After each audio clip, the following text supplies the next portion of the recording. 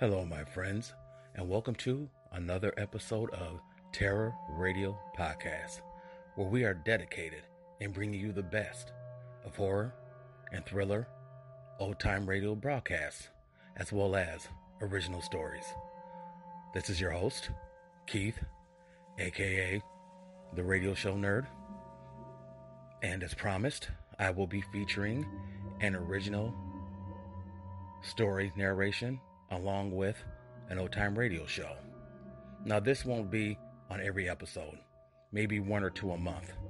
But as I stated before, I want to make Terror Radio a very unique experience, whether it be featuring old-time radio shows or original radio scripts or original stories. Now, the original story tonight may be a bit sketchy, but bear with me. Still new to this. I'm a one-man show, but I'm still growing because of all of you. And I can guarantee you, in a few weeks, the narrations will sound much more professional. So, without further ado, this is Terror Radio. Again, the two stories featured tonight are The Perfect Daughter, followed by an episode of The Weird Circle. The Perfect Daughter was sent to me a few months ago by literally anonymous, but I fell in love with the story, and I'm sure you will enjoy the surprise ending. Now, Weird Circle, a quick history. This was a syndicated mystery/horror series that ran on NBC. It debuted on July 8th in 1943, and supposedly it ended in 1945, but then I read other history books about this, and it said it ended in 1947. So let's just say it began in 1943 and ended before 1950. The series consisted of adaptations of classic horror stories from the likes of Edgar Allan Poe, Emily Bronte, Charles Dickens, etc. The radio play featured tonight is entitled The Middle Toe of the Right Foot, and it was first broadcasted on May 21st in 1944. One thing both of these stories have in common is the theme of revenge. So remember that. So, you know the drill. Sit back, turn down the lights, and listen to The Perfect Daughter, followed by The Middle Toe of the Right Foot.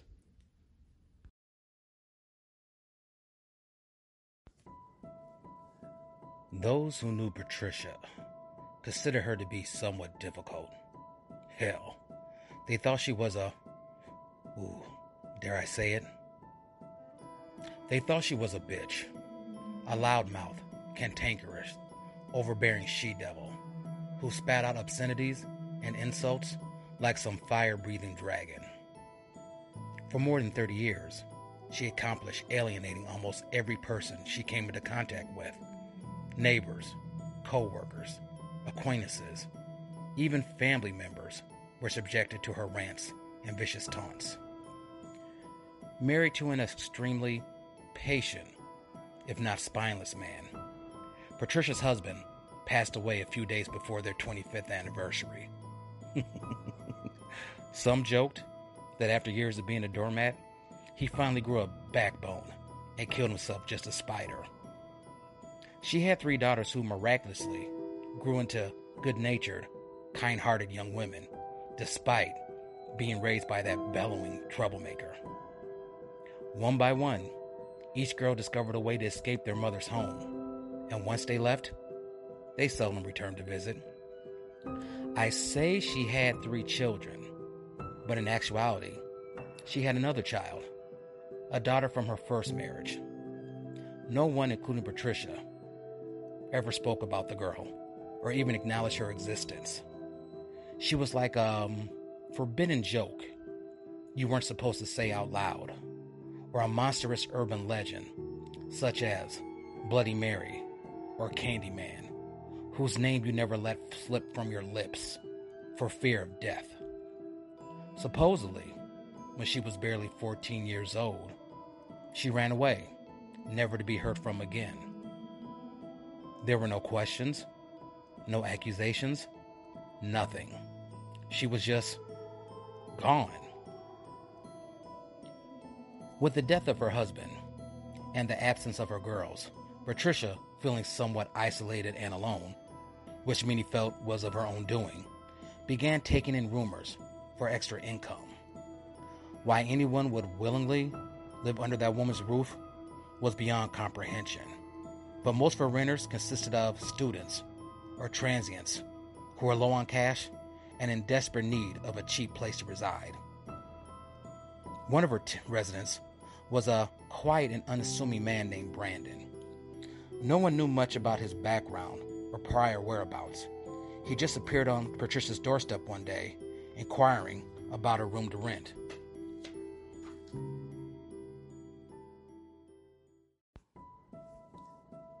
To everyone's surprise, he and the Dragon Lady became almost inseparable.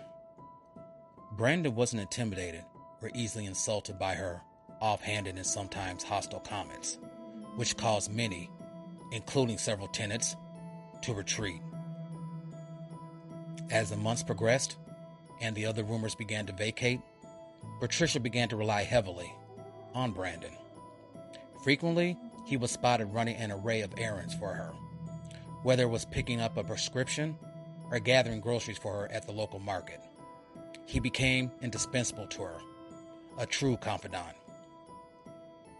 One particular evening, as they prepared for dinner, Patricia, feeling uncharacteristically gracious, thanked Brandon for all he had done for her.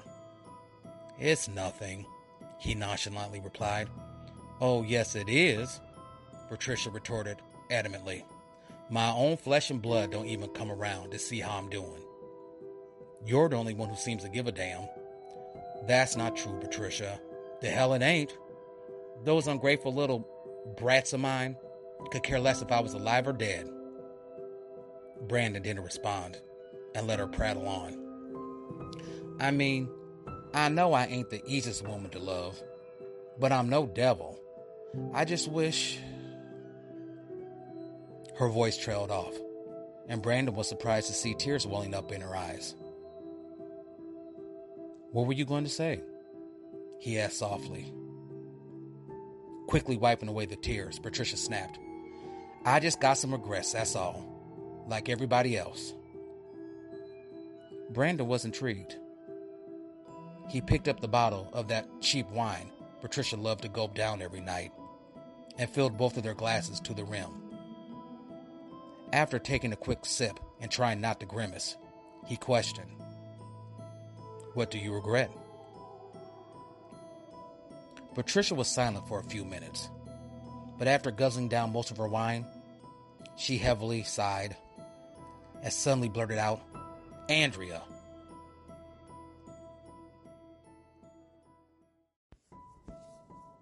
"What?" "Andrea. My eldest daughter. I don't talk about her much." Brandon said nothing. "I couldn't stand her father. Lazy, no-good son of a... Ugh. We were married for 5 years, and each day I hated him more and more. He took off a year after Andrea was born." She went on to talk about her resentment of being straddled down with a child she never really wanted, and how she took her frustrations out on her daughter. "Don't get me wrong, I love my baby girl. I just didn't like her at times. I realized now I wasn't ready to be a mother." "Well, what did she do to make you dislike her?" "A lot of things. She was a strange child, never spoke much, and would always stare at you like she knew some deep, dark secret but wouldn't tell." She poured herself another glass of wine and continued, "Maybe because she was a spitting image of her daddy, that I felt, Again her voice faltered. "You what?"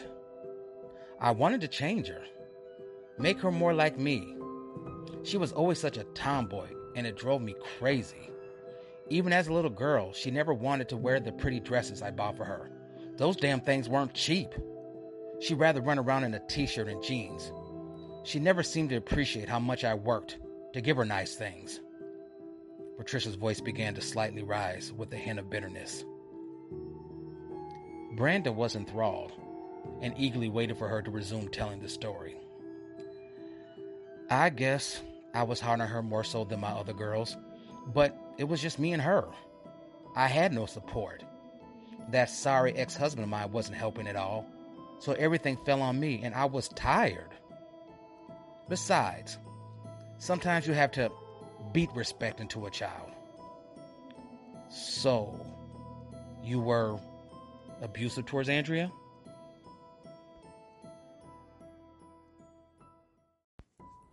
No.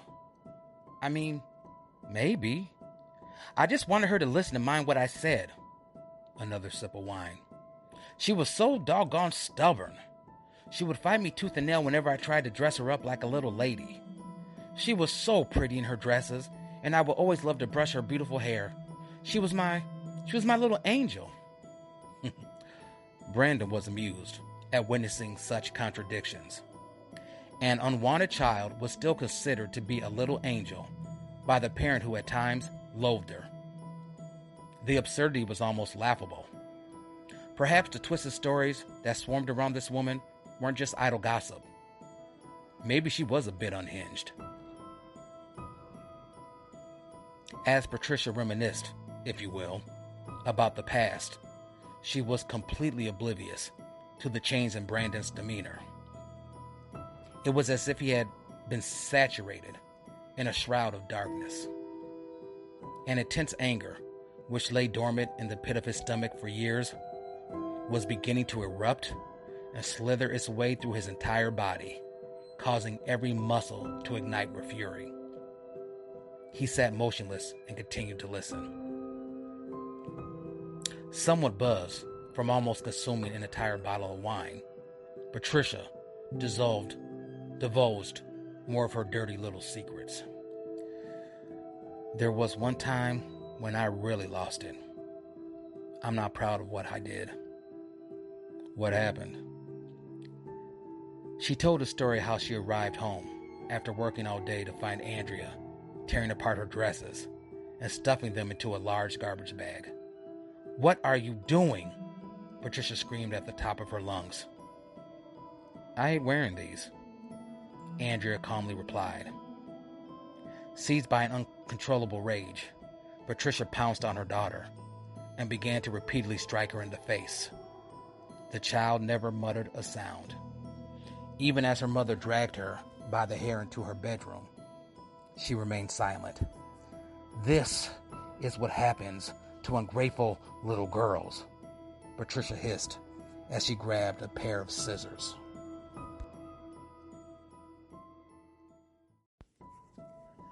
In a matter of minutes, Andrea's closet was utterly bare, and her clothes were strewn about the floor, torn and tattered. What can only be defined as a heinous act, Patricia described how she forcibly stripped Andrea down to her undergarments and made her stand outside in the cold. Brandon sucked his teeth in shock and disgust. She stood on that porch shaking like a leaf for over an hour. Patricia's voice strained with embarrassment, but she never made a sound. No tears, no screaming, nothing. Brandon's smirk reappeared. Everything changed after that night. She barely said a word to me unless I spoke to her first. It was like living with a stranger. A few months later, she ran off. "Didn't you try to find her?" "Of course I did. I went into police and filled out all of the paperwork, but they basically blew it off as just another runaway and figured she'd come back. But she never did. Not that I wanted her to. Starting over was easier without having her around." Patricia looked directly at Brandon. "You probably think I'm a horrible person." Brandon flashed her a sympathetic smile. "Not at all. We've all done things in our past we're not proud of. Patricia nodded in agreement. When was the last time you saw her? Almost 25 years ago. She'd be about 39 now, maybe even 40. And I wouldn't even know who she was if I saw her. Pretty sad, don't you think? A mother not being able to recognize her own child. But what can you do? She chuckled, feigning understanding and empathy. Brandon found it incomprehensible that a mother could seem so cavalier about her missing child.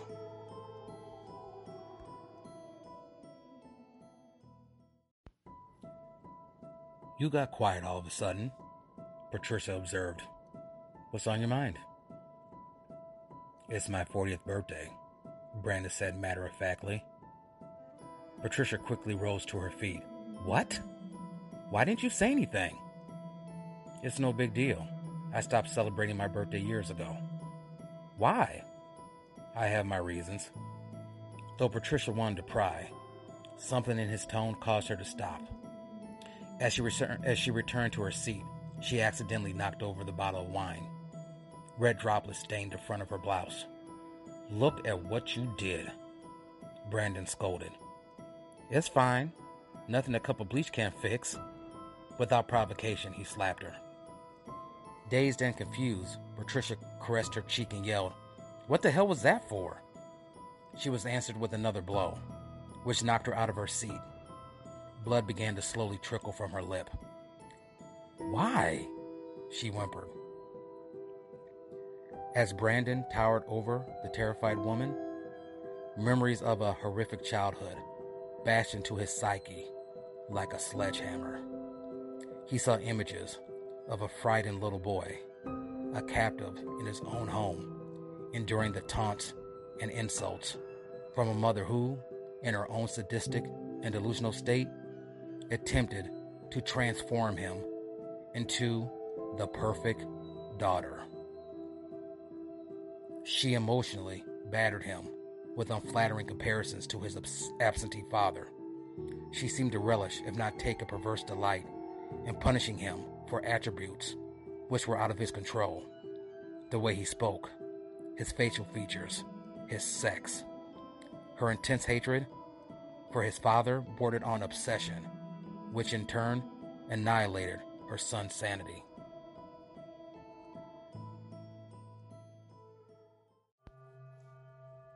Brandon's eyes began to blink uncontrollably as he again could feel the sting of the winter chill bristling against his nearly naked body that night he stood on the porch in below-zero weather. His body quivered under the weight of recollections of being forced to parade around in ill-fitting party dresses and garish-colored hair ribbons. His toy box never consisted of action figures, building sets, BB guns, or water pistols. Instead, his mother bombarded him with Barbie dolls, teddy bears, makeup kits, anything to undermine his masculinity, and any attempt of reluctance or protestation resulted in a brutal beating. It's not that you didn't want a child, Patricia. You just didn't want a boy. Patricia's eyes widened with fear as she came face to face with the sins of her past. Before she could respond, Brandon landed a ferocious kick directly to her ribs, causing her to howl out in excruciating pain. When he kicked her again, she blacked out.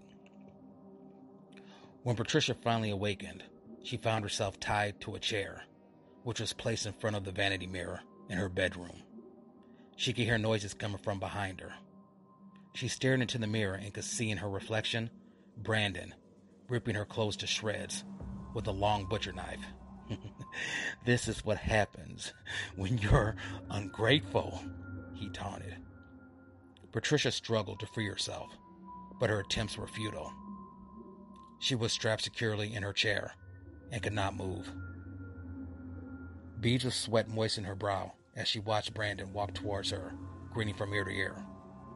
As he stood next to her, still holding onto the knife, he reached for the hairbrush, lying on the dressing table. Now, let's make you really pretty, he snickered. Patricia screamed.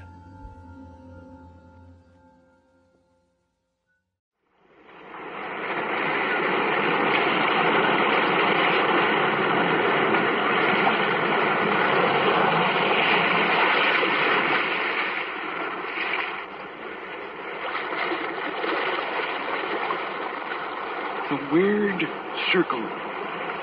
In this cave by the restless sea, we are met to call from out of the past stories, strange and weird. Bellkeeper, toll the bell, so that all may know we are gathered again in the Weird Circle.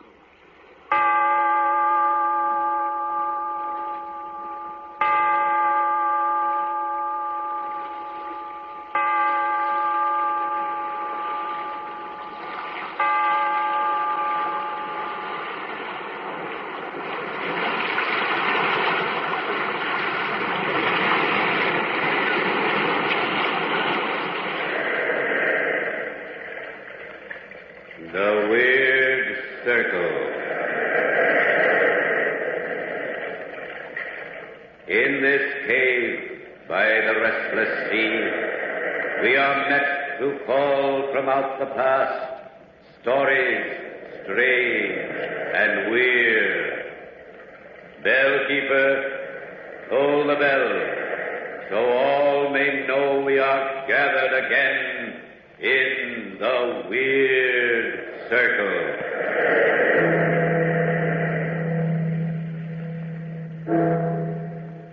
Once again, it's Weird Circle time at the Ogden's Playhouse.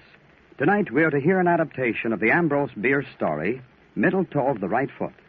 To the mystery story fan, tonight's presentation promises keen listening pleasure. To the smoker who rolls his own cigarettes, Ogden's Fine Cut promises smooth smoking pleasure. It's a promise that comes true with every cigarette rolled with Ogden's. That's why we call attention to our standing invitation to try Ogden's when in need of a cigarette tobacco. You'll find Ogden's easy to roll, delightful to smoke. Yes, easy to roll, delightful to smoke. And now the Ambrose Bierce story, The Middle Toe of the Right Foot.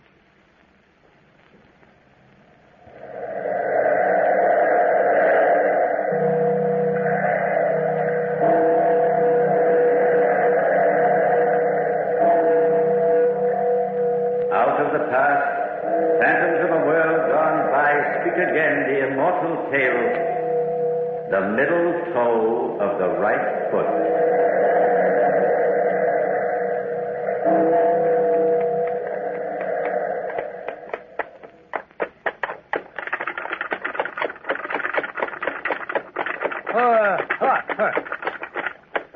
Well, there it is.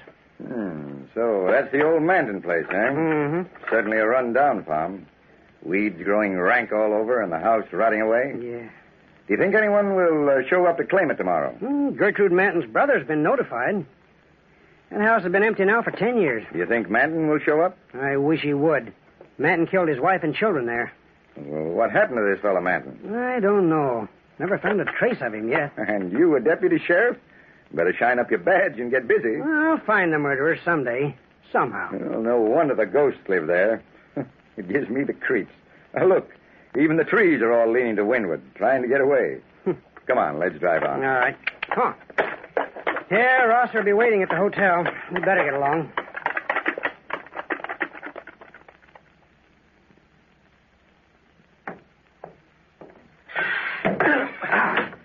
Why don't you look where you're going? Why, I'm sorry. I was only... Get out of my way. Some people are the clumsiest. Clerk. Good day, sir. I want a room. Yes, sir. Gladly. Will you sign the register? Front! You will have room 212, Mr. Grossmith. Oh, Mr. Grossmith, I think we've met, sir. What? Bumping acquaintance in the screen door just now. Well, Allow me to introduce myself. Ross, sir, editor of the Marshall Advocate. Glad to welcome you to our city. Are you here on business? if I am, it's my own business. My mistake, stranger. What a horned toad. Hello, sir. Here we are. Hello, King. Oh, you must be Mr. Sanchez. Yes, sir. How do you do, sir? Welcome to Marshall. It's good of you to meet us here, Mr. Rosser. We county politicians, like the deputy here and myself, can't get along without you great men of the press. Oh, shucks. Come on over here and sit down. That's right. Now, you want to talk about the Manton house first or the coroner? Oh, wait a minute. First, let's order something long and cold, huh? The Manton place will take care of itself. It's a good idea. That was a hot drive. Well, now, about this candidate for coroner, Rosser. I can't see, King, why a man can't be a good coroner just because he's got a cast in his eye. Well, you know, Rosser, I have a theory that any physical defect goes with some mental or moral defect. Just can't help myself. I hate and always hated any kind of deformity in a man or in a woman. I infer then, Mr. King, that a lady lacking the advantage of a nose would find it a hard struggle to become Mrs. Thomas King. Well, put it that way if you want, but seriously, I once nearly married a most charming girl who... Well, I was a kid lawyer studying at Harriston. Each time I came home here, I rushed over to the Brewers. I think I was really in love with Gertrude Brewer. She was lovely. Then, one summer afternoon, we were in the orchard. Her young brother was helping us gather fruit. Oh, Tom, it's such fun to have you home, even if for only these short visits. How's everything? Oh, just fine and dandy. Oh, I've so much to tell you. They made me deputy sheriff. Oh, how wonderful. Yeah. Can't I see you alone this evening? Let's walk down to the river. Oh, I'd love to, Tom. Yes. What is it, Ned? Here comes Manton. He's tying up his team down by the gate. Oh, Gertrude, I can't stand that man. Why do you let him come here? Why, he's very amusing, Tom, and very nice. He's very prosperous. But I agree with Tom, sis. He's a queer duck. Got queer ways. Well, Ned, what do you mean? Well, I went after Partridge with him, and he uses the craziest contraption. Yeah? How's that? He's taken a long, straight branch, stripped it, and on the end he's fastened a loop of wire that's sharp as a razor blade. A razor blade? Yeah. He sneaks up on a bird, then gets the loop over its head, and gives a quick jerk. And presto, bird's dead. Throat cut. Oh, Ned. Why does he do that? Well, there's no shot to scare other birds. Well, that's true, and a good idea if you want slaughter instead of sport. And when he's doing it, Tom, his eyes look so queer. Oh, Ned, here he comes. But I'll see you alone tonight, won't I, Gertrude, dear? Yes, Tom, of course. Afternoon, Miss Gertrude. Hello, Mr. Manton. Just thought I'd stop by to see the prettiest peach in the county. Oh. Hello, Ned, my boy. Howdy, Mr. Manton. Why, Mr. Manton, look. Your hands are stained. Oh, well, I'm sorry, Miss Gertrude. I've been doing a pretty job of butchering. Finest calves you ever saw. Oh. This is our friend, Tom King. He's been made deputy sheriff. Oh, good old law and order. Well, howdy. Don't you ever take your cattle to market on the hoof? Oh, prefer it my way. Besides, it makes for tenderer, whiter veal. Well, young woman, you look mighty near perfect today. Mighty near? I think Gertrude looks perfect always. Well said, young sheriff. I guess by and large that everyone will agree that Miss Brewer here is an absolutely perfect specimen. No flaws, no faults. Now stop it, both of you. Well, as her brother, I'll say she's easy on the eyes. But a perfect specimen? Ha. No, she isn't. Now, Ned, behave. Ned, what are you talking about? Yeah, you tell him, sis. Oh, the boy's crazy. What's he driving at? Well, it's all so silly. I don't know why Ned mentioned it. But the fact is, if you must know, I have only 4 toes on my right foot. No middle toe. What? Cut off by accident? No, I was born that way. Oh, a branded filly, eh? Well, you'll never stray from your owner, will you? Gertrude, I never knew that. Why, it's of no importance, Tom. I never think of it. It's cool here under the trees. Mind if I sit on the bench? Oh, not at all, Mr. Manton. Here, I'll make room. Take my chair, Manton. I'll be running along. Oh, Tom, already? Yes, I've got some business in town. Important, really. You'll excuse me, Gertrude? So long, Ned. Forgetting me, eh? No. Goodbye, Mr. Manton. Oh, see you tonight, Tom. Goodbye for a little while. Well, gentlemen, I didn't go back that night, and that goodbye was not for a little while, but for a long time. Do you mean a defect in the young woman's foot made such a difference to you, King? Yes.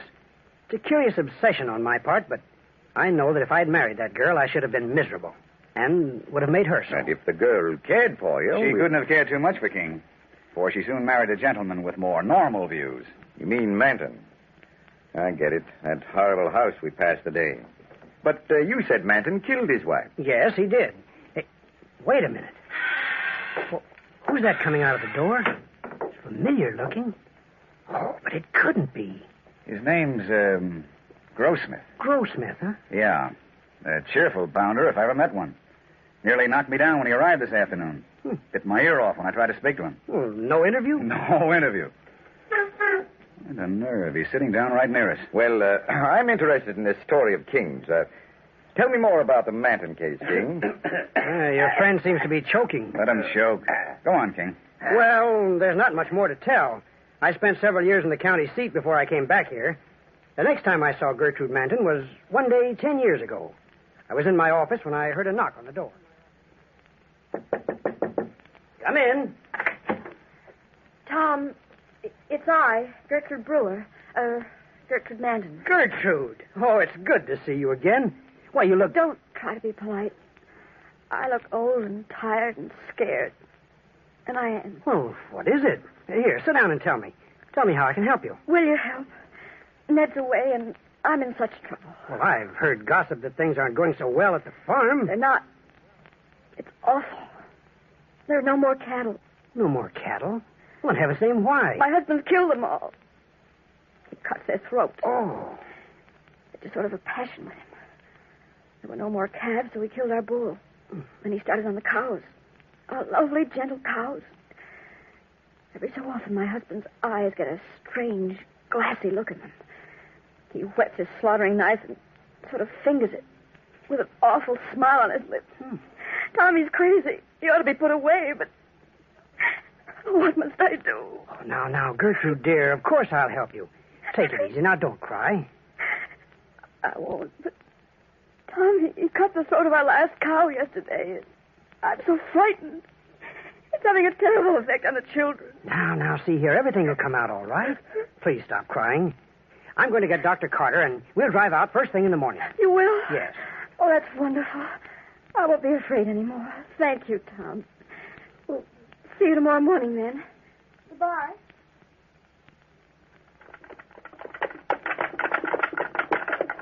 It's good of you, Dr. Carter, to drive out here. Miss Manton's an old friend of mine. Well, she's a fine woman, Tom. Oh, but that husband. Yeah. Doc, I want you to look him over. There's something very wrong. Oh, now there. Oh, lovely sunshine. A lovely day out. What a gloomy place this is. Hello, Gertrude. Gertrude! She doesn't answer. Well, let's ring or knock or something. I'll try the bell. Look here, Tom. The door's open. Now, go on in. Gertrude! Where are you? This house has the emptiest feeling. Are you sure she knew we were coming? Well, we arranged it only yesterday. Oh, she must be here. There's no one in this room. Oh, let's go upstairs. Yes, you better. Come on. Doc, wait! Look, here on the stairs. This stain. It's sticky. That's blood. Dripping from... Hurry, Tom. Hurry up here. Good Lord. Little boy lying by the banister. Oh, his throat is cut. Gertrude! Where the devil is she? Doc, try the bedroom door. Tom, in here. It's Mrs. Manton, lying across the body of a little girl. Both their throats slit from ear to ear.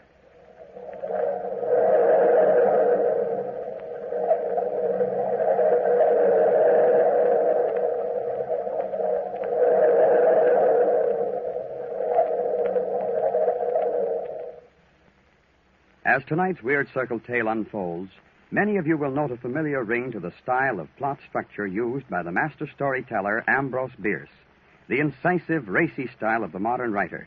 Written before the First Great War, the middle toe of the right foot still carries the modern touch. In short, the works of good writers live on through the years. It's the same with Ogden's fine-cut tobacco.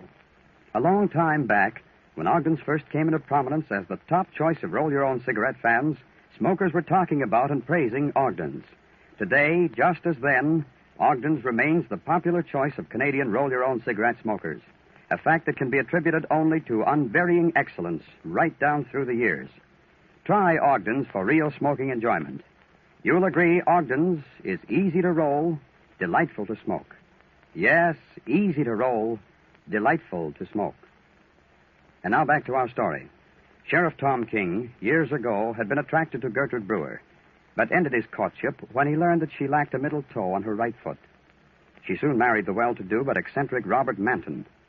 This marriage ended in tragedy. For several years later, the town was horror-stricken to learn that Manton, in a frenzy, had cut the throats of his wife and of their 2 children. Manton escaped. The house has been empty for 10 years.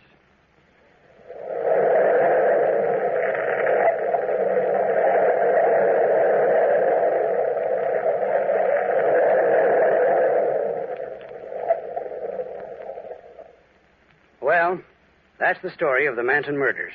And a morning I'll never forget. Well, I don't wonder. It's a horrible story. Tom, you may be interested to know that this Grossmith, or whatever his name is, sitting near us here, has been glaring at you and taking in every word you said. Why the impudence?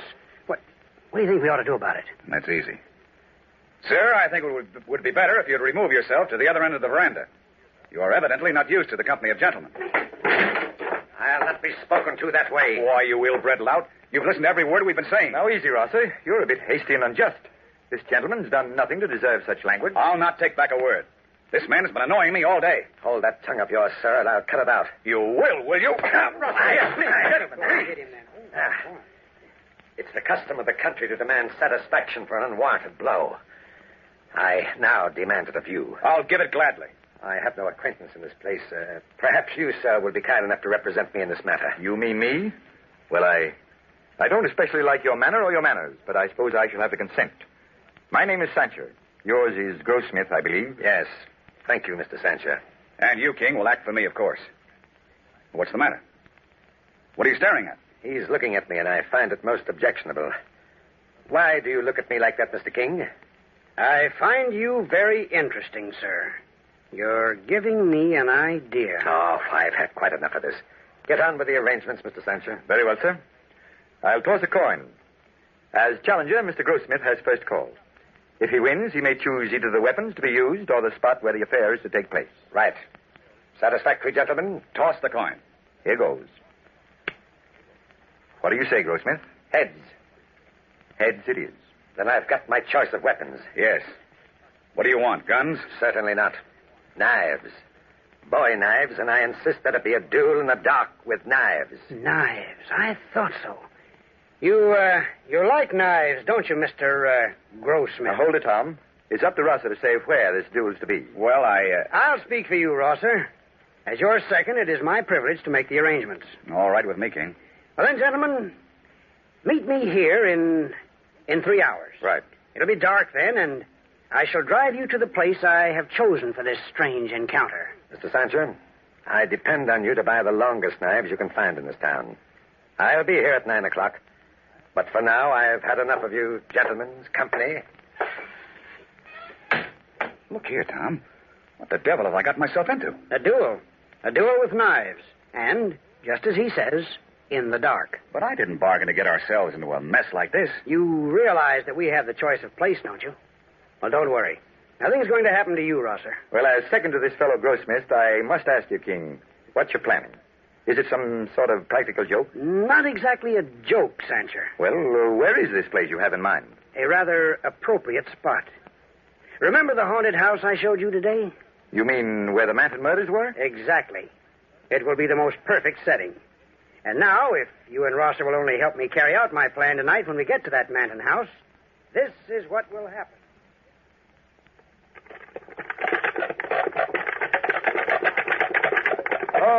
Go up. All right, here we are.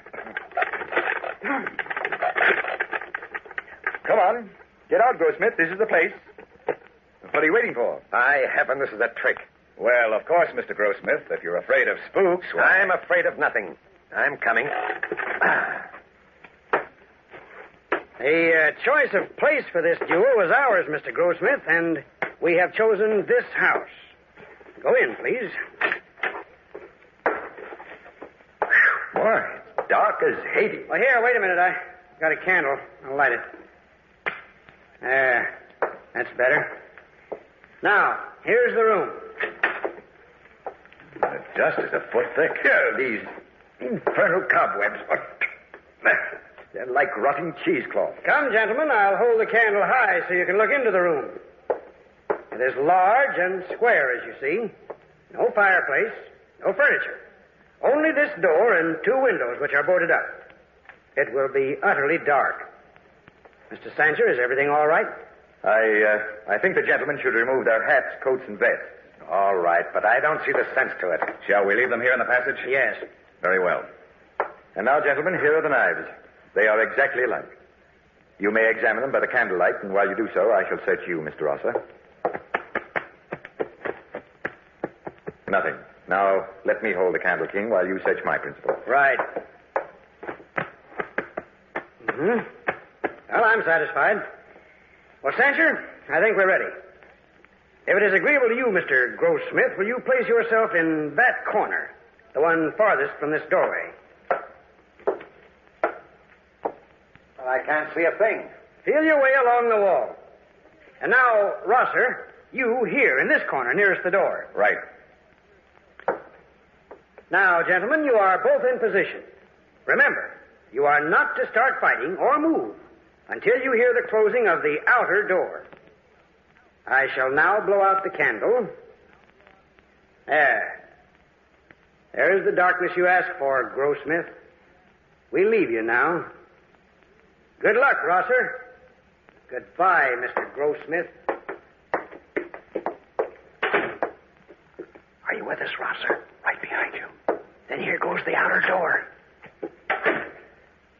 All right, Rosser. Come out of that corner. My knife is waiting for you. My knife. I love a knife. I'll carve you up, you blackguard. Well, why don't you say something? Rosser, where are you? Come out of that corner. Very well, I'll get you. You sniveling fool, are you afraid? Oh, a corner. But I'm getting nearer to you, Rosser. Why don't you move? The door. Now. There's no one here. Rosser, where are you? I'll get you.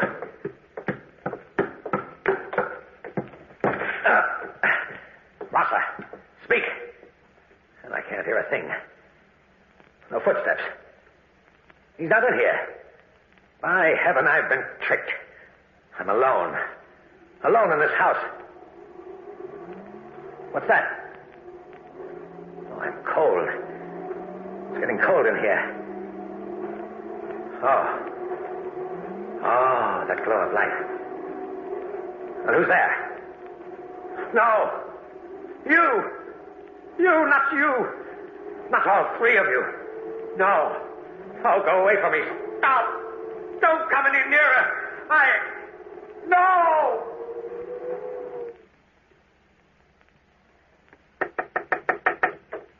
Come in. What's the big idea of sending for me so early in the morning? Oh, hello, Sancher. Hello. Did he get you here, too? Yes, he did. Well, Tom, what is it you want? Boys, that hoax we framed up last night doesn't look so good this morning. What do you mean? It's got me in a spot. You see, there's something about that fellow Grossmith I didn't tell you in Sancher. I drove right back to the house after I left you boys last night, and though I called and yelled at him, there wasn't a sound. He wasn't there. And he didn't come back to the hotel. Well, what do you care? I never want to see the fellow again. But I've got to find him. Well, I never should have let him get away. Just what do you mean by that, Tom? Well, I mean just this. When Grossmith challenged you, I thought I recognized him. Yeah, that fellow isn't Grossmith at all. Huh? He really is... Hello, Tom. I guess I'm early. Ned Brewer. Well, I didn't expect you here this early. Well, I got tired waiting for you and the county commissioner. I'm glad to see you again, Ned. You know Sam Rosser, the advocate? Of course. How do you do? Welcome back, Ned. And this is the commissioner, Mr. Sancher. Glad to meet you, sir. How do you do? I'm Gertrude Manton's brother. I guess so. Well, Mr. Brewer, the county will be glad to give over the custody of the farm, and since you're here, we might as well drive right out there and get the business over with. What do you say, Tom? Sure. I'd like it mighty well if Rosser here came along as a witness. Well, why not? Of course. Make a good feature story for my paper. But I bet it will bring back powerful, unpleasant memories to you, Brewer, to see that Manton place again. I wish I didn't have to come out here. This place drives me crazy. Such ghastly recollections. I can't ever forget that day. No, nor can I, Ned. It was stark horror. Unbelievable. Poor Gertrude. What happens now, Mr. Sancher? Well, we wait here till noon. It's nearly that now. Good. And then, if no other claimant puts in an appearance, the state law says I hand the custody of the place over to you as the rightful heir. I don't know what I'll do with the place. I certainly never want to see it again. Now, let's go inside. The door's unlocked. Well, there's nothing here for anyone to take anyway. Gloomy, isn't it? What a ghostly effect, that light filtering down from the upstairs windows. I remember this room to the right here.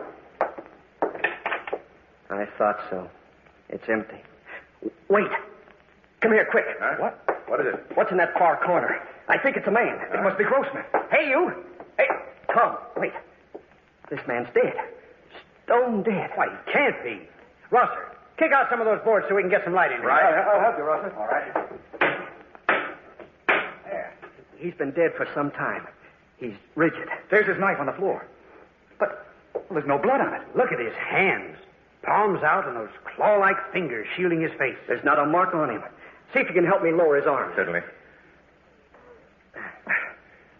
There. Look at those wild, staring eyes and that half-open mouth. Can you figure out why he died, Tom? This man died of sheer terror. Don't you agree, Ned? What?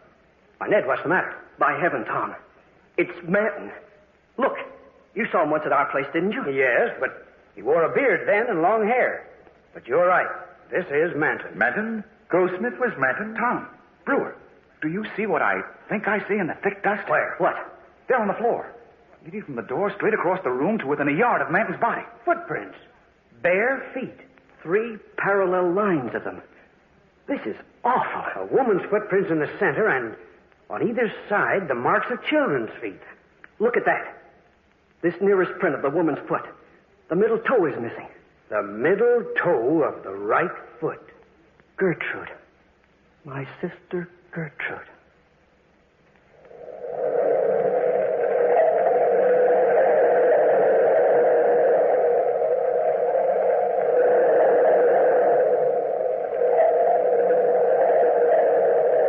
From the time-worn pages of the past, we have brought you the story, The Middle Toe of the Right Foot. Bellkeeper, pull the bell.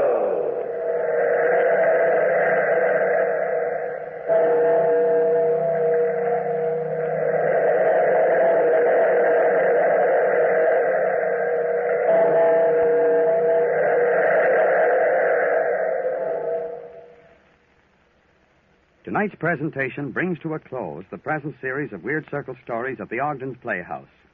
For the past 39 weeks, we've brought you the great mystery classics by the world's master storytellers with the thought that in the entertainment offered you would find enjoyment. If the presentation of this Weird Circle series has attained that objective, Ogden's feels that the purpose of the series has been met. Till we meet again, then, here's a reminder. Try Ogden's Fine Cut Tobacco. You'll find Ogden's easy to roll, delightful to smoke. Yes, easy to roll, delightful to smoke.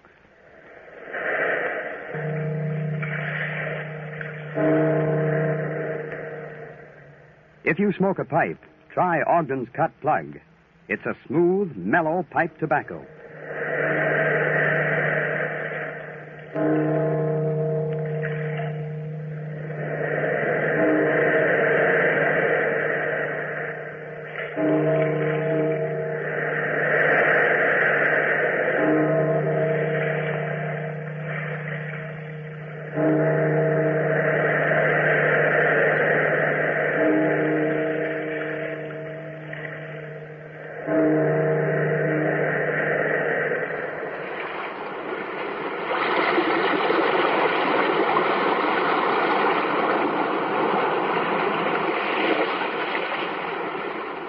From the time-worn pages of the past, we have heard another immortal tale in The Weird Circle.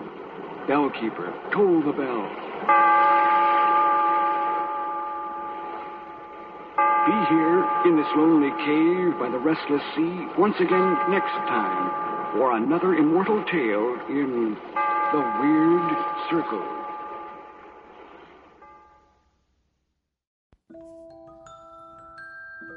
That's our show for tonight. I want to thank you all for listening.